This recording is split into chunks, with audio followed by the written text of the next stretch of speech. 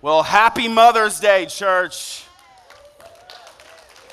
Okay, you can do better than that for your mama. Come on. Yeah, let's go. Good to be together with you tonight in Mesa and online. I'm so grateful for Mother's Day. We've been having a good day, and I want to recognize all you moms out here. Thank you for all your hard work, for your dedication, for your love, for your nurture. We know how big of a difference you make, and that your time as a mom hasn't always been easy. You haven't always been recognized for all the things that you do and all the ways that you sacrifice, but you are the glue of every family, and you make the difference in your kids' lives in ways that you don't even know, and you might not know this side of heaven. But I want to say thank you for your dedication. Thank you for those of you who are spiritual mothers as well, to younger women in the faith, for investing in them and mentoring them and pouring into them. We love you, so let's just give our moms a hand. All of us, every one of us has a mom. I also just want to say to anyone who is praying about becoming a mom someday or waiting to become a mom, keep on praying, keep on believing, keep on hoping in God's plan for your life to be a good plan and come about at the perfect time. And I want to let you know that praying for a baby is just the beginning of praying for your baby. Amen. It starts out praying, God, give me a baby. And then it turns into, God, protect my baby. They're so little, they're so fragile. I'm just nervous about, and then it turns into, God, protect me from my baby. Right? You got to learn the power of persistent prayer, and that's what I want to talk about tonight in this prayer series, the power of persistent prayer. Moms know about prayer. You got to keep praying and not give up. I have always struggled with prayer. Maybe that's concerning to you, seeing how I'm a pastor, and you're second guessing why you're even coming to this church. Like, bro, you should probably be good at prayer. Well, I'm not. The way I'm wired as a leader is naturally I want to be more of a doer, and it's harder for me to be a committed prayer just by nature. And so I think a lot of us, we have this idea of prayer, a lot of misunderstandings about prayer that contribute to that frustration. There's so much Pharisaical teaching and legalistic thinking around prayer. I've heard it all my life growing up, this kind of teaching, like if you would just pray longer and harder and less selfishly and more fervently, then God would answer. Then we wouldn't have these problems and we would see revival and things would change. And what they're really saying is, well, the reason that prayer is not working is because you're not doing it good enough. The reason your prayers aren't being answered is because you're not good enough. And I don't know about all the ladies in the room tonight, but for guys, we don't like playing games we can't win. So I'll take my ball and go home and find a game I can win. And the way it leads you to think is, well, maybe I'll never be a prayer warrior. If I can't be a prayer warrior, I can be a hard worker or, a faithful trier. But that's because there's a lot of misperception about why we pray and the benefits of prayer. Paul Miller said, prayer is the last great bastion of legalism in Christianity. Legalism always ends up making you critical, or it makes you quit. Because you come to a point where you think, I've tried to live up to this standard, I've tried to become more disciplined, and no matter how disciplined I get, I always just feel like I come up short of an impossible standard, so what's the point? That's why so many people eventually quit legalistic, works-based religions, because they realize I can't keep faking it. If your prayer life isn't what you hope it would be or want it to be, then I think this series is for you. I want you to understand that prayer is not something that you need to do better. It's probably just something you need to understand better. It was never meant to be a burden. It was always a benefit available to you through faith in Jesus. It's not a test that you pass or fail. It's a relationship that you enjoy. Some people try to make prayer more simple and their heart's in the right place, and they'll say things like, prayer is just talking to God. And that's not what it just is, because you could just talk to a tree. Prayer is more than just talking to God. It's communing with God. It's connecting with God. It's sharing with God. In prayer, you will be encouraged and uplifted and inspired and challenged and changed. I've heard so many pastors imply, implicitly or explicitly, that if you're not praying, you're failing. And what they should say is if you're not praying, you're missing out. I want to explain this. Luke chapter 11. It says, then, teaching them more about prayer, he, Jesus, used this story. Suppose you went to a friend's house at midnight, wanting to borrow 3 loaves of bread. You say to him, a friend of mine has just arrived for a visit, and I have nothing for him to eat. And suppose he calls out from his bedroom, don't bother me. The door is locked for the night, and my family and I are all in bed. I can't help you. But I tell you this, though he won't do it for friendship's sake, if you keep knocking long enough, he will get up and give you whatever you need because of your shameless persistence. We have any shamelessly persistent, hard-headed, stubborn people in the room tonight? Praise God. Let me explain some of the context of this parable. In this culture, in ancient times, when someone came over your house, you were honor-bound to be a host and provide food and drink for them. And so in this parable, someone comes over your house, but you don't have anything to feed them. And in this culture, this would have brought shame on you and your family. And so in the parable, you're like, I can't accept that. Even though it's late, you go out, you go over to your neighbor's house, you start knocking on the door because you know he's got a fully stocked pantry and he can help you. But you're knocking and he says, it's late, I can't help you, go away. But the idea is, you just keep on knocking, and because of your shameless persistence, and that word, shameless persistence, in the ESV is translated impudence. It's based on the Greek word anidaia, and it's the only place in the entire New Testament that this word is used. This word has a negative connotation. It communicates the idea that you are persisting without shame, without embarrassment that you probably should feel, even though you're excessive and extreme. It's like, bro, you're embarrassing yourself. Please stop already. But you don't care. You just keep knocking anyway because you're desperate.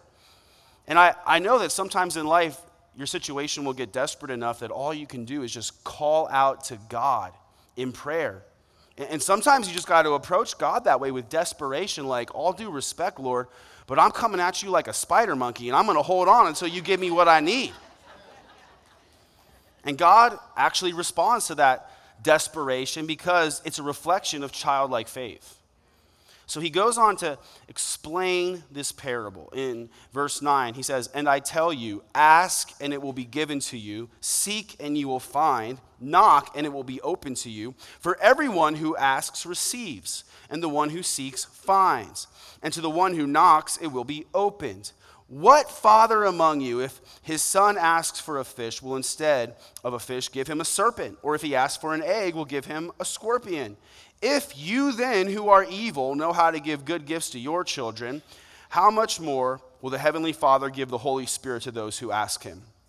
Okay, so here we get a big teaching, a lesson, and that's what a parable is. It's a story with a lesson, a spiritual principle about our relationship with our Father in heaven and prayer. We learn about the power of persistent prayer, and it's not what I was taught growing up. As I have been studying prayer the last several weeks, I've seen more and realized more than maybe I have for any series in a long, long time. And I discovered that there is a lot of bad teaching about prayer. In this passage, the lesson, based on the example of the bad neighbor, it's a lesson that you learn by contrast. And so really what God is teaching us is that your Father in heaven is not like your grumpy neighbor. He's saying, I'm not like that guy at all. At all. In the parable, you go over to your neighbor's house and you knock on the door, and he's annoyed that you woke him up. In verse 7, he said, don't bother me. And if you knocked on my door at midnight and you're like, hey, can I borrow a cup of flour? I'd feel the same way. Like, what's wrong with you, bro? It's too late for this. Like, don't bother me.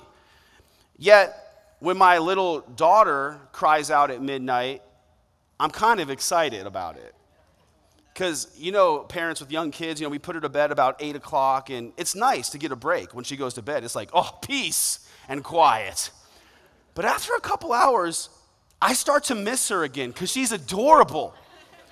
And so when she cries out, all of a sudden I'm like, I'll get her. Amy's like, where were you when I had to brush her teeth to put her to bed? But now I know when she's tired, she's adorable and she's cuddly, and I'm like, I'm about this. I'm here for this. Like, I will go and get her, because I love in that situation, I love when she calls out, and your Father in heaven feels the same way. Whenever you ask, whenever you call out to him, he loves it. In Luke 11, verse 9, he said, I tell you, ask, and it will be given to you. So sometimes we worry that we will annoy God with our ongoing asking, and like, isn't he getting tired of my questions and my asking and my needs? And I'm always asking him for stuff. He's probably annoyed with me right now. And that's not the truth at all. We would get annoyed if someone was constantly asking us for help, right? Yeah. Essentially, at a certain point, you'd be like, this person is taking advantage of me. But we got to be careful that we don't make the mistake of viewing God through the lens of our own imperfect character. We are impatient and selfish, but God is incredibly patient and selfless. He loves when you ask. Your Father loves when you ask. He's not annoyed. He's delighted every time you call out to him. And in this parable, you go to their neighbor in verse 7. He says, don't bother me. My family and I are all in bed. I can't help you. In other words, go away. We're closed for the evening. You ever need help and you can't get it because everything's closed? Last week, my daughter had her first ear infection. And it's terrible as a parent. Like you hate to see your kids in pain. And I was worried about her. I knew it wasn't an emergency, like go to the emergency room level serious, but I wanted to do anything I could to help her, and I started looking up urgent cares, to see if I could take her to the urgent care. Honestly, I figured she'd probably be okay, but it was more about me at this point. I would just feel better but yet they were closed. They were closed for the night. And so I text my sister-in-law, who's a nurse, and she gave me the number for a nurse practitioner who makes house calls. And I text her, and she's like, give her Motrin. She'll be fine. I'll come over in the morning. And she was so sweet. She was so compassionate. But she did say, I'll come over in the morning. And if I'm being honest, I kind of wanted her to come right now. But it's too late. It's too late for that. And yet you need to understand this. Your Father is on duty 24/7, 365. He doesn't have holiday hours. He doesn't go on vacation. You would think he needs a vacation dealing with all of us, but he doesn't. He doesn't need vacation. He's always there. He doesn't have to divide his attention between you and the other billions of Christians on earth. He can hear all of us completely every time. And that's amazing to know that you can call out to him anytime, day or night. Because I've got great friends and family who would help me in a pinch, but if I call them at 1 a.m., it's going to voicemail because they're asleep. Yeah. They're just humans and they need to sleep. Yet you could wake up in the middle of the night after having a bad dream or being worried, and you could just start talking to your Father in heaven. And he's always on the line. He's always listening to you. You can just tell him whatever. In verse 4 of Psalm 121, it says, indeed, the protector of Israel does not slumber or sleep. He's always awake and watching over you and protecting you from the schemes of the enemy before you even realize there's a threat. He's providing for you before you even know you have a need. So you go over in the parable to your neighbor's house, and he calls out to you and says, the door is locked for the night. The door is locked for the night. So here you are, you're banging on the door. Don't bother me. The door is locked for the night, he says. And it's like, that's frustrating, isn't it? This guy has what you need, but the door is barring you from entry. And this is an important image of how it was between you and God before you put your faith in Jesus. Before Jesus, your sin separated you from God. You could not come near to God because sin cannot come into God's presence. And we know what Jesus did on the cross. His blood was shed for our sins, and his blood washed our sins away and made us clean in God's sight. And that's why when Jesus was on the cross, the veil in the temple that separated the Holy of Holies, where God's presence dwelt, from the common area was torn from top to bottom.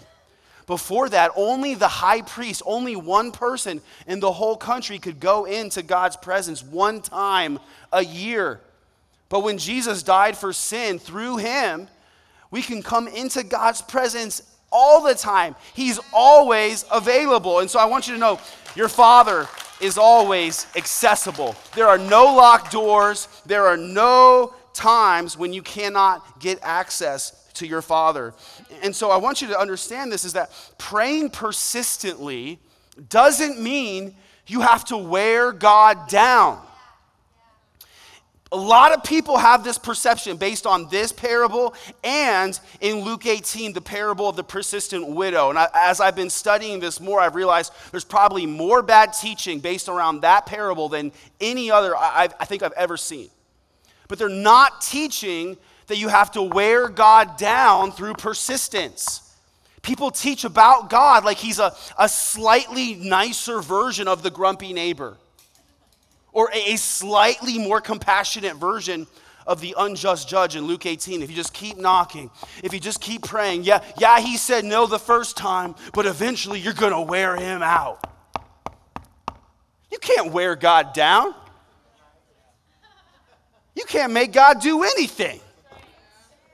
So what is it about persistent prayer? What's the point? He says in Luke 9, he says, knock and it will be open to you. It's not because he gets annoyed. It's not because you knocked for a long, long time and you eventually just got on his nerves. God, hello, God.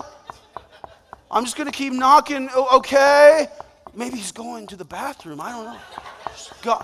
God, like, all right already. Like, you think that's how God responds? No. What it says is, every time you knock, it'll be open to you. Not after a long time of knocking. Every time you knock. It's like when you're expecting company and they knock because they're trying to be polite and you just say, come on in, the door's open. That's how it is with your Father. Every time you knock, hey, come on in, son, come on in, daughter, the door's open. And because of how good he is, you'll want to go in. And this is one of the reasons why you should pray persistently. It's not to wear God down. You can't. It's because in praying persistently, you discover how good he really is. In Luke 11, verse 11, it says, what fathers among you, if his son asks for a fish, will instead of a fish give him a serpent? Or if he asks for an egg, will give him a scorpion? That really triggers me as an Arizona resident. Dad, can I have some peanut butter and jelly? No, but here's a snake. Right? Like, here's a scorpion. Ha! Like, what? What kind of psychopath would do that? And yet, a lot of times, we have this twisted view of God. Like, we can't trust him based on bad teaching. It's like a lot of people, when maybe you had a feisty dad growing up or a practical joker of a dad. Anybody like that? It's not wrong. Some people, it's kind of fun to tease your kids. It's just, maybe you had a dad like that where he's like, Dad, teach me to swim. And he just picked you up and he threw you in the deep end like, swim, boy. It's one way to learn, But a lot of times we develop a mindset about God like that.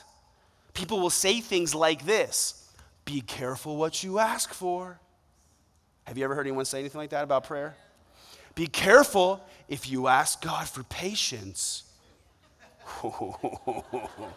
He'll make you wait. Or be careful if you ask God to make you humble.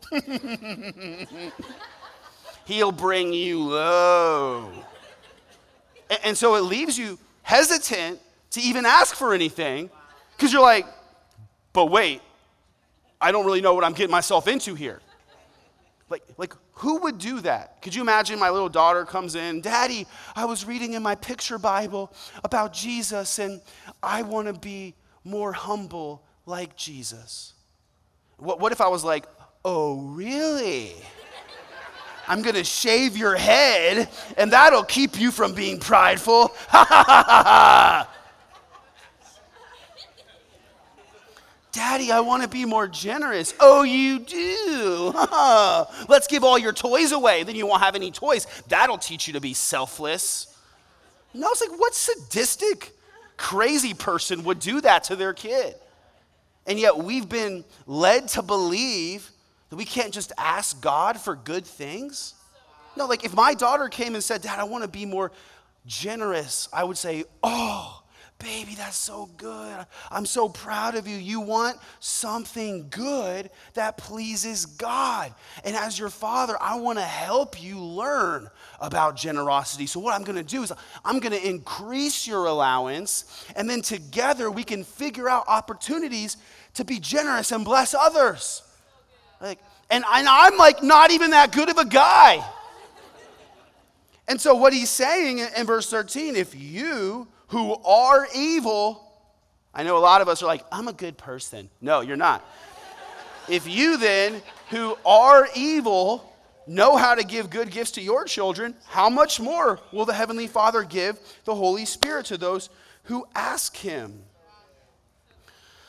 Prayer reveals the goodness of your Father. So often we pray like we're better parents to our kids than God is to us. But God, he is a good, good Father, and there is no evil in him. He's only good. And it's in the process of praying that we start to understand that. Sometimes it's because you'll pray for something, and he will act on your behalf. And it can almost be mind-blowing when that happens. This happened to me before when we were building our house. I was having some problems with the home builder, and I discovered, there were some things that weren't right. And so I went to them, and I was like, hey, you got to fix this. This isn't right. This isn't supposed to be this way. They started making all kinds of excuses, like, well, like, we can't really do anything. You know how they do. They start giving you all the runaround, like, well, we can't really, it's not really our fault. They really started treating me like I was the problem because I figured out that there was a problem. And I was getting frustrated after, I used up all my polite words. And my wife was like, I need you to lose your chill now. So I start wording emails that are just barely pastoral. You know what I mean? Like, just barely. And I'm planning my attack. And I'm like, okay, I'm going to get my friend to dress up in a suit and come with me, pretend he's my lawyer. I'm going to make threats, I'm going to if I have to yell, I'll yell. It's a big deal. It's my house. But then I remember, like, okay, I need to pray about this because, I have a Father in heaven who said he loves me. And whatever, I should just talk to him about it. So I started praying about, like, God, just help me. I know it's like first world problems and all, but, can you just help me with this? Can you just make a way? Can you just show me favor? And so here I am. I'm gearing up for my strategy to attack and go to war. And my phone rings, and it's the project manager, and he says, hey, Ryan, good news. Even though we've been going back and forth for weeks, he goes, we're going to give you everything you asked for. We got a new boss. This new boss, he says, what are we doing to this guy? It shouldn't be this stressful for him. And I'm listening to this like, what? Did God just Jedi mind trick these people? Because I'm pretty sure that just happened.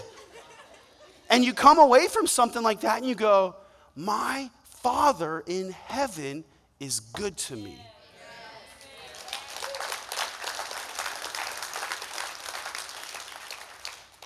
And it's not just that he gives you good things because you pray more, but by praying, you catch a lot more of the ways that he's blessing you on an ongoing basis. And so I want to give you a little tip here. You don't have to do this. Remember, this is not legalistic. There's not rules to this, but this is just a tip. Make a list of your prayer requests. Make a list. And, when I heard someone talk about having a prayer list growing up, I always was just kind of like, ugh, this sounds like so much work. And this isn't something you have to do, but it's good for you. Let me explain this, right? Because the reason why you want to make a list of your prayer requests is so that, one, you can keep track of the things you're praying for and remember the things you want. So, like sometimes you'll ask God for something and even though it's important, you'll just kind of forget. Or you'll stop asking because you already asked once and you think, well, God has a good memory. He doesn't need me to remind him. I don't want to be naggy. But having a list and just continuing to pray through it, and it'll remind you of what it is you're praying for, and it'll help you keep track of answered prayers. So you could write down, but maybe you have a lost family member that you're praying for, or someone that you're praying for to be healed, or a situation that seems impossible, and you just need to pray for God to make the mountain move. And so this isn't something that I have done for a long time, but getting ready to preach this series, I thought this is a good thing. Like, I need to start doing this. It seems like a good thing for me to do, and I want to keep better track of all the answered prayers. And so I made this prayer list, and on April 27th, one of the things, I wrote down things for me and my family and kids and the church and the country, and I remember writing down, prayer requests for the country, and I was burdened just to pray more for our nation, and even things that seemed impossible, just like bring these things to God because he is a mountain-moving God. And so I wrote down, I'm just praying that we would see abortion restricted and come to an end. And then 6 days later, word leaks out that it looks like Roe versus Wade is going to be overturned by the Supreme Court, which is a huge, huge win for pro-life. And in case anyone is uncertain about this, our God is pro-life. The Bible is pro-life. God cares about every single baby, no matter how it was conceived. He wants these babies to live. And I know that the world that we live in, they try to make it so complicated and nuanced. Well, what about this? Well, what about this? Well, who are you to say this? And what about this? And it's like, it's not actually that complicated. A baby is a person, and killing a person is murder. It's evil, and it should be illegal because it's evil. I don't have to take an ethics class to figure that out. And I know a lot of Christians are like, well, I'm not really sure what to think about it. Well, spend more time reading your Bible and you'll figure it out.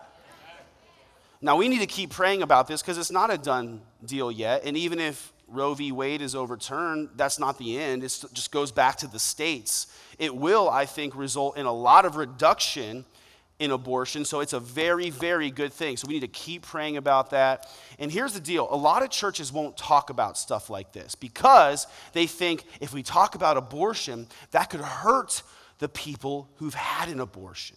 And I understand that. We don't ever want to hurt anyone intentionally. But I have found as a pastor, the women who have had an abortion are usually the most vocal that I should talk about it. And the thing you need to understand is if you don't talk about it, God won't bring healing to it. And so talking about the evil of abortion, talking about it in no way takes anything away from the mercy and grace and forgiveness that the Lord extends to everyone who repents of sin.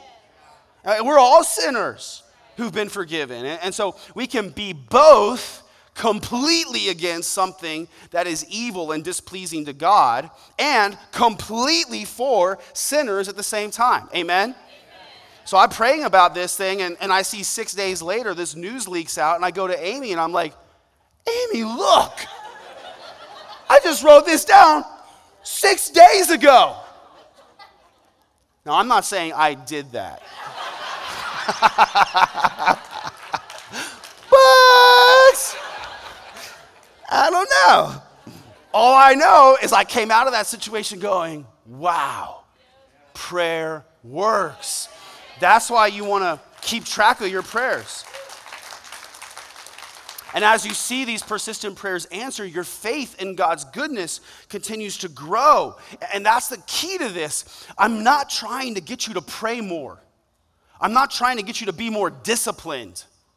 Right? I'm trying to get you to understand God's goodness. And as you understand what prayer really is and how good God is to you, you'll want to pray more. Right? It'll take care of itself. I don't necessarily know if God blesses us more when we pray, but I do know that we notice his blessing more when we pray. And the awareness of his goodness is a blessing all on its own. You know, it's like this: if you have kids and you buy them a present for, a birthday, you're not going to take that new toy and go and hide it in the kid's toy box with the other toys, and like maybe he'll find it. No, it's like, what fun is that? You want to wrap it up, make a big presentation out of it, and be like, ta-da! Your mom, your dad got this for you, baby, because we love you. Happy birthday. Because them knowing that you loved them enough to give them a gift is half the gift, right? Like, you want them to notice, and it's the same with God. Right? There are some good things that God wants to give you, but he loves you enough to wait till you'll notice it. And you won't notice it, so you're paying attention. And prayer is what puts your attention on the Father.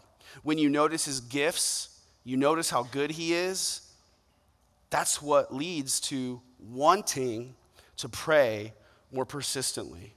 How many times does God bless us when we don't even notice it?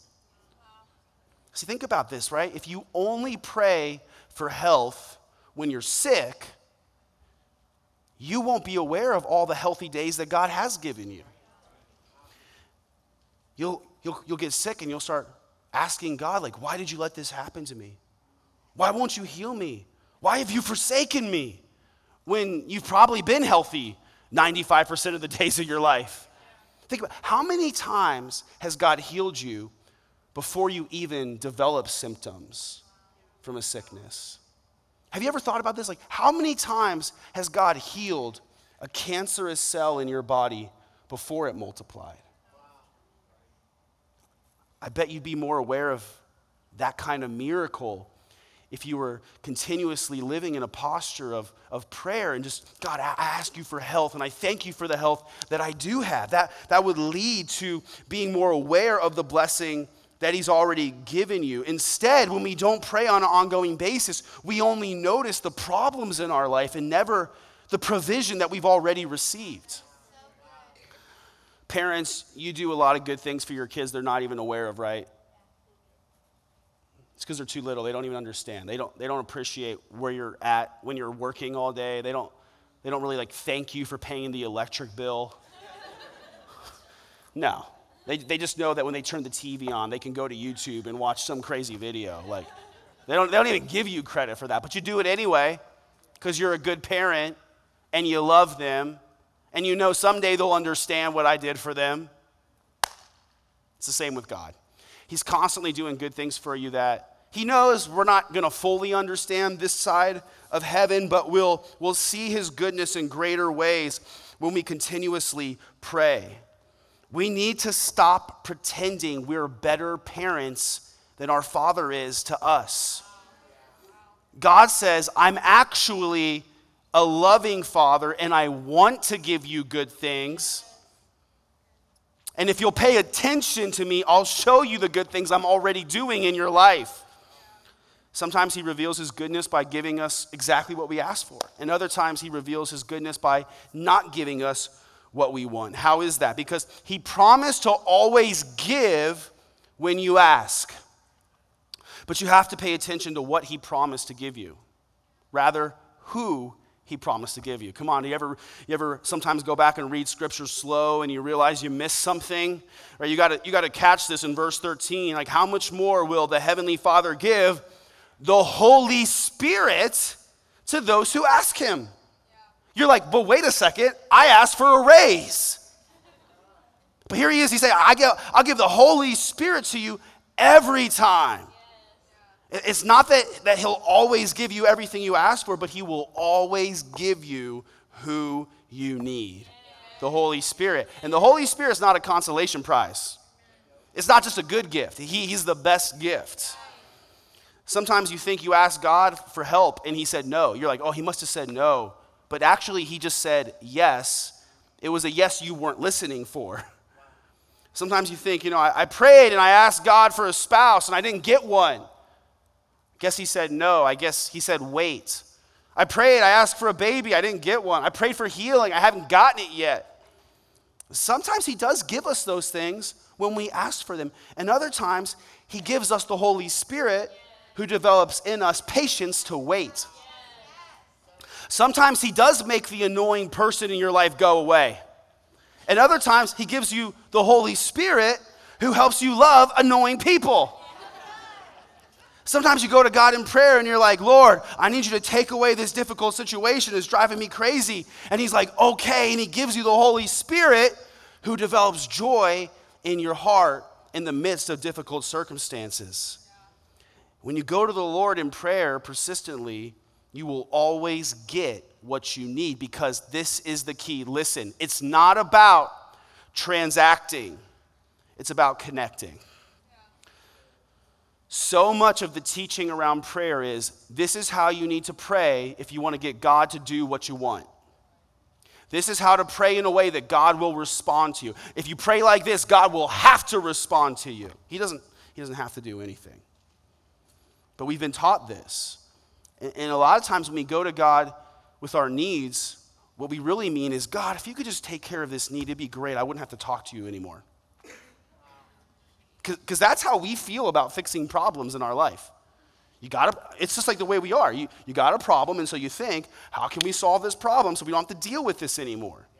And that's how a lot of times we think about prayer. But the purpose of prayer is not to not have to come to God in prayer anymore. It's really that the benefits of intimacy are even greater than receiving what we ask for. Because sometimes, honestly, I don't even know what I really want. But the good thing about persistent prayer is that God refines our desires through prayer. And part of the power of persistent prayer is that through that process, God helps you discover the true desires of your heart. It's like this. I have, this daughter. She's amazing. She's beautiful. She's sweet. She wakes up sometimes at night and she starts crying. All kinds of different reasons. Sometimes she's sick.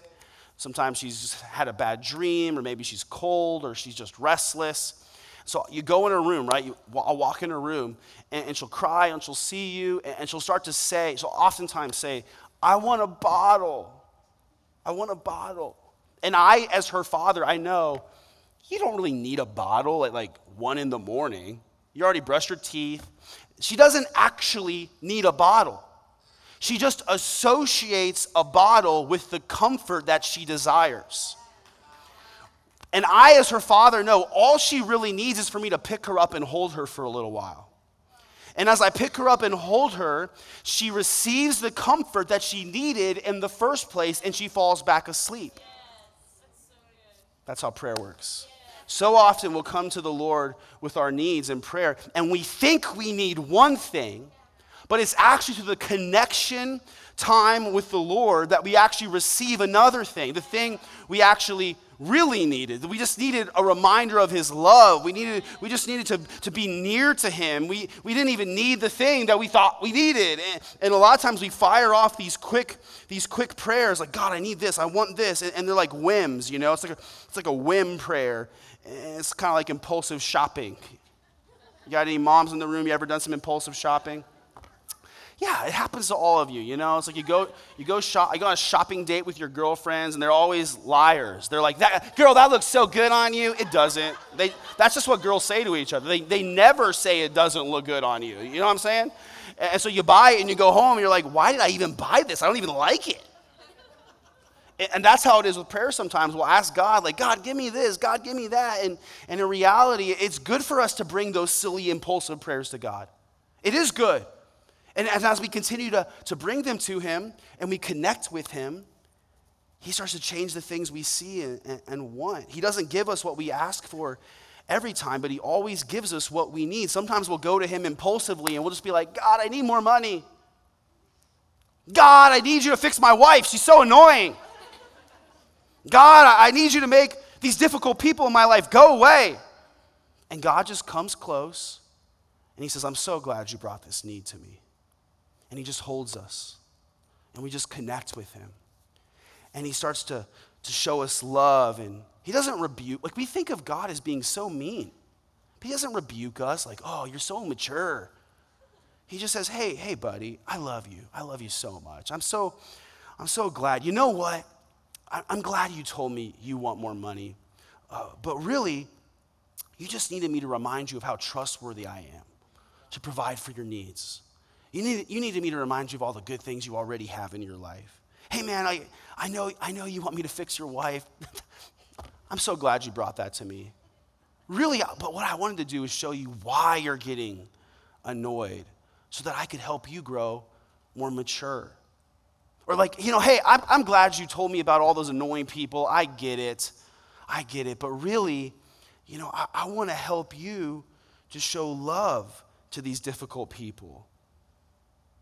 And he always gives us what we need when we ask. He always gives us sometimes what we ask for, and other times just the Holy Spirit. Yes. And it says in Galatians 5, the fruit of the Spirit is love, joy, peace, patience, kindness, goodness, faithfulness, gentleness, and self-control.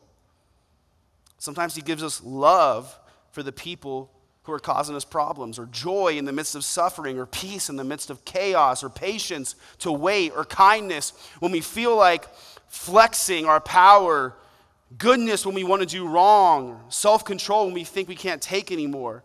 And as you keep praying, good things just keep happening, right? Sometimes you pray and he's like, okay, here you go. And other times he's like, here's the Holy Spirit. And you just keep praying, and then you see like, he answered that prayer, that's awesome. And you keep praying, and other times he's like, and here's some more Holy Spirit, some patience to wait. And as you continue to commune with him in prayer, and you don't see it so much about transactional exchange, but more connectional time with someone who loves you, you realize more and more how good your Father is, and you start praying more, not because you're trying to achieve a level of prayer that will please him, but because you realize how good he is and how pleased he already is with you. We see an example of this with Jesus where he's praying in the Garden of Gethsemane. I talked about this last week, and just to pick up with this again, the night before that he was going to die, Jesus went and he prayed. It says, going a little farther, he fell with his face to the ground and prayed, my Father, if it is possible, may this cup be taken away from me. Yet not as I will, but as you will. In verse 42, it says, he went away a second time and prayed, my Father, if it is not possible, see the prayer changed, for this cup to be taken away unless I drink it, may your will be done. And then it goes on to say, he came back a third time and prayed the same thing. So this is really a great example of prayer that's not transactional, it's relational. He wasn't praying and continuing to pray to get freedom from the cross. He was praying and continuing to pray to get the strength to endure the cross. And this came from time spent with his Father. It doesn't happen immediately. You have to pray persistently to get the full benefit. Jesus, he prayed 3 times, and in that process, he experienced this. There's a saying I heard, first, prayer changes the prayer, then prayer changes the prayer, and then prayer changes your life. So first, persistent prayer changes the prayer, the person. So Jesus started out probably feeling incredible anguish. The Bible says he was sorrowful unto death, and he was so much anguish that capillaries burst in his body, and he sweat blood because he was so stressed about what he was facing. And yet we see how it shifted for him. And I'm sure anxiety shifted to peace, and fear shifted to courage. You ever experience something like that where you pray, and that process of prayer starts to change you? Even if God doesn't, like I've had times like that where people are like driving me crazy, and I'll pray the Bible over them. Like Psalm 35, it says, fight my enemies, attack my attackers. Let all who want to kill me be disgraced and put to shame. I'm like, yeah.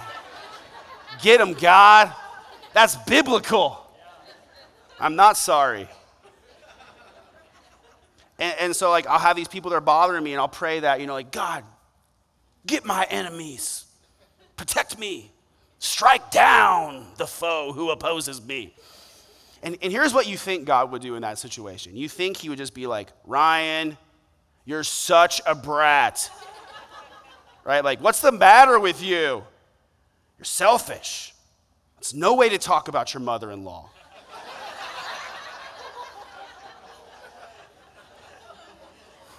I'm joking.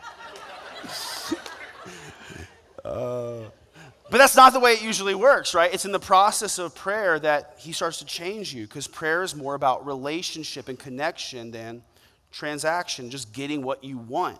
So when you pray, it's like you're putting yourself hand in hand with the Father who loves you.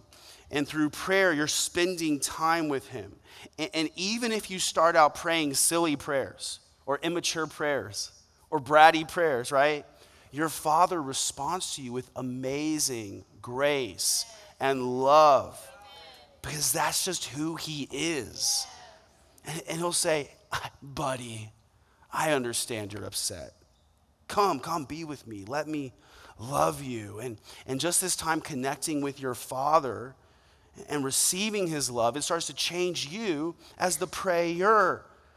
You thought he was going to rebuke you for praying the wrong kind of prayers, right? Like, what's wrong with you? But really, he just wants to love you and celebrate everything that's right with you. That you're his son and you're made holy and you're adopted into his family and that you're growing. And he does this by revealing his love to you. He's just loving, and he's been kind to you, and he's been good to you, and he's removed your sin, and he doesn't remember your guilt anymore. He's given you heaven in place of hell, and he's patient when you fall, and you start to experience reminders and this kind of love as you pray persistently. And what happens is that changes you and the way you see the world. And that's why a lot of times the meanest people on earth are the ones who feel the least loved. They usually don't even know what love looks like, let alone how to give it. So you just connect with your Father and you receive love, and then persistent prayer changes your prayer. When you experience his love through prayer, it starts to change the way you pray. So you might have started out like, Father, I'm so mad about my crazy boss and my psycho family, like I can't handle it anymore, I just need you to help me get through it. This holiday season's coming up. I don't know if I can handle it. And then you start to pray, and you're just like, man, you're just like thinking about, yeah, you really do love me. You'll help me. You'll help me get through it. You always help me get through it. You're just really faithful, and you love me. And I'm really, really thankful for all the times you've loved me, even when I've been difficult. And you probably will even help me get through this difficult situation with my family. And, my family probably hasn't experienced love the way like I have from you. My boss probably hasn't experienced this kind of love you've shown me.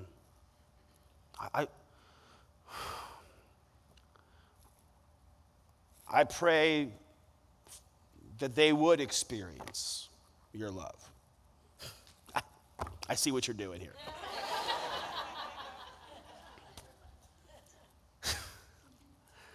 I pray that you would help me to love my crazy boss and my psycho family, okay?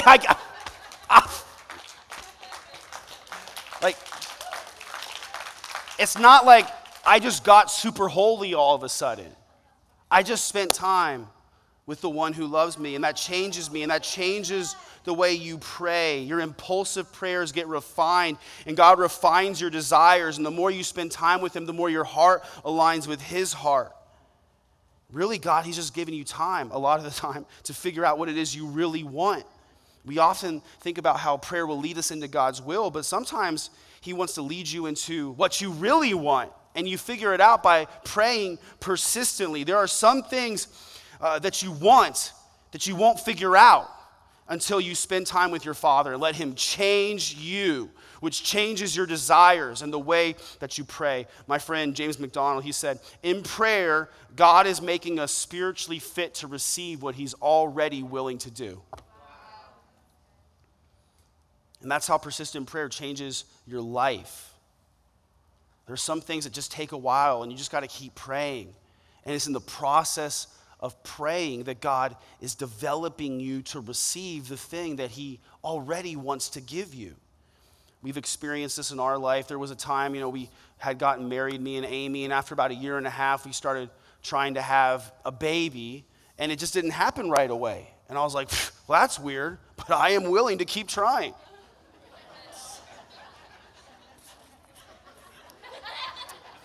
So about another year goes by, and it hasn't happened. And we're like, that's not normal. So we go to the doctor, and they're like, oh, you have this thing, like unexplained infertility. And so I remember like just the first time calling out to God and just being so heartbroken and sad and disappointed and anguished, just like, God, why are you doing this to me? Like, what is this? Like, why is this happening? What did I do to deserve this? Like, are you punishing me for something? And I was praying all these silly, immature, theologically incorrect prayers, but that's okay. God doesn't care. He just wants us to pray. He just wants us to come to him with our prayers. He just wants us to come to our Father. And so thankfully soon, I started to feel some sense of like, okay, well, we got to keep praying about this because God, he can do the impossible and nothing is impossible. We started praying, God, help us to get pregnant and have a baby. And we would pray and people would pray for us. We could pray that you'll get pregnant. And we were like, yeah, it's possible. And as we kept praying, we really started to feel a lot more faith and a lot more peace. And we started to realize like, we aren't receiving the baby that we want yet, but there are a lot of benefits to being, dual income, no kids, and having our nights all to ourselves. It's like every night's a date night. You start to see like the positive side in it, and kept praying, and just like, God, we want to get pregnant and have a baby. And then it started to shift. And it was like, man, God, we just want a baby. We just trust you, and you're so good. And in the process of prayer, he was just changing us and opening our hearts up. And in the process of connecting with our Father in heaven and really just sitting in what it's like to be his son, to be his daughter, it makes you more aware of your status and how much he loves you as his adopted kids. And I started just opening up my heart. And I had a friend come into my life who talked about adoption. It was something I would have never considered before. I wasn't even open-minded to it, but when it came up, it was like the Holy Spirit said, yes, that's what I want for you. And I was like, really? What? But then I realized like, yes, that is what God has for me. And so we started to pray like, God, we just want a baby, however it's your will for us to have a baby. And so we started going through this adoption process, and it was so annoying. There's so much paperwork and so much red tape and bureaucracy. It's so frustrating. So we're just praying like, God, we trust you. And like one potential adoption kind of situation came up, but then it fell through. And we were like, oh, disappointed, but just keep praying. And then we got this call, and there was a young woman who got pregnant in a very unstable situation, and she was already struggling, and so she was considering abortion, and her mother said, well, why don't you think about adoption instead? And so she got a list of adoption agencies, and she picked one that had Christian in the name, and she went to their website, and she said, I want these people to adopt the baby growing inside of me, this Ryan and Amy people that I'm seeing here. And from the very beginning, and she was like, well, I want these people. And it was like, God just orchestrated this whole thing. This beautiful little girl came into our life, and we have a good relationship with the birth mom. And that's in the adoption world, that's what you call, her like a birth mom or a biological mom. Amy's her actual mom, just in case you didn't know that. But we just love her, and we're so grateful for her. And we're also so grateful for this little daughter we have, so beautiful, so precious. And we realize if it had happened any other way, if God had given me what I asked for the first time, I wouldn't have gotten this better yes. My sweet daughter.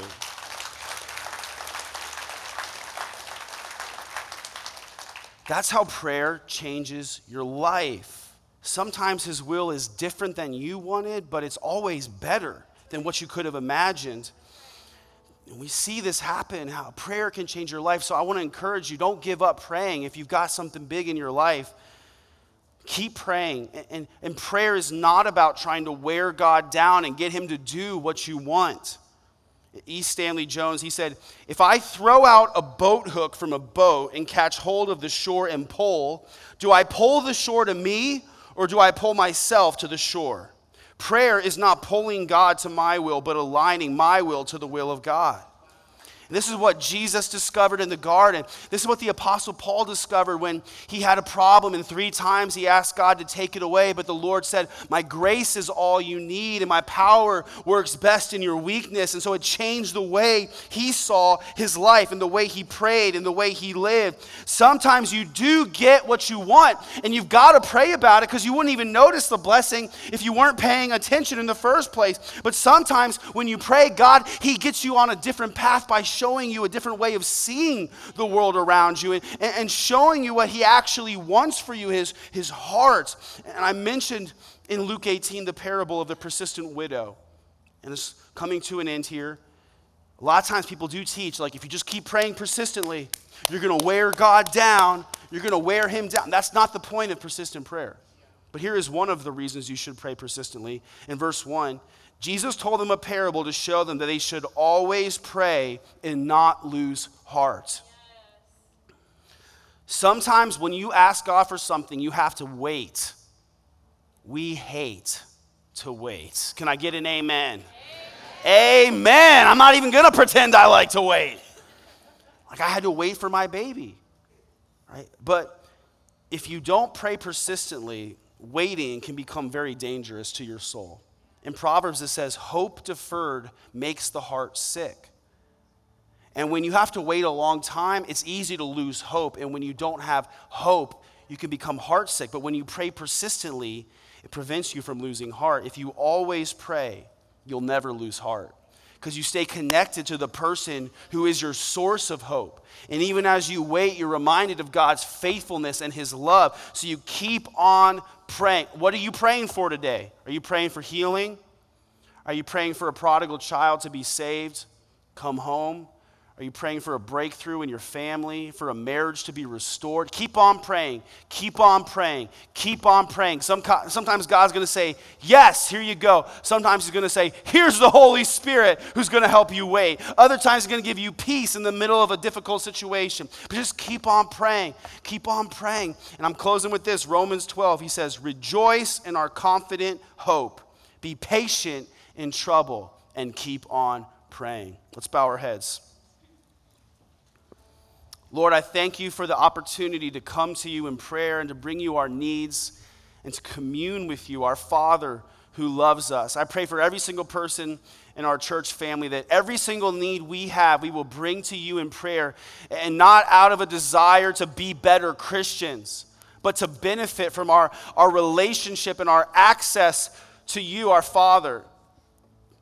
I pray that we'll discover your goodness more through prayer and see all the ways that you've already blessed us and the ways that you want to bless us, that through prayer we'll become more like you, and we'll see the things the way you see them and want the things that you want, and our will be conformed to your will. And so, Lord, we just come to you today as your children, and we're depending on you, we're trusting in you, we offer every situation up to you. I pray you'll stir up a faith in your people to pray boldly and persistently, that our church would just rise up with new prayers of faith in the coming days, and that we'll discover the power of persistent prayer. We believe for breakthrough. We believe for the impossible. We believe for miracles. In Jesus' name, amen.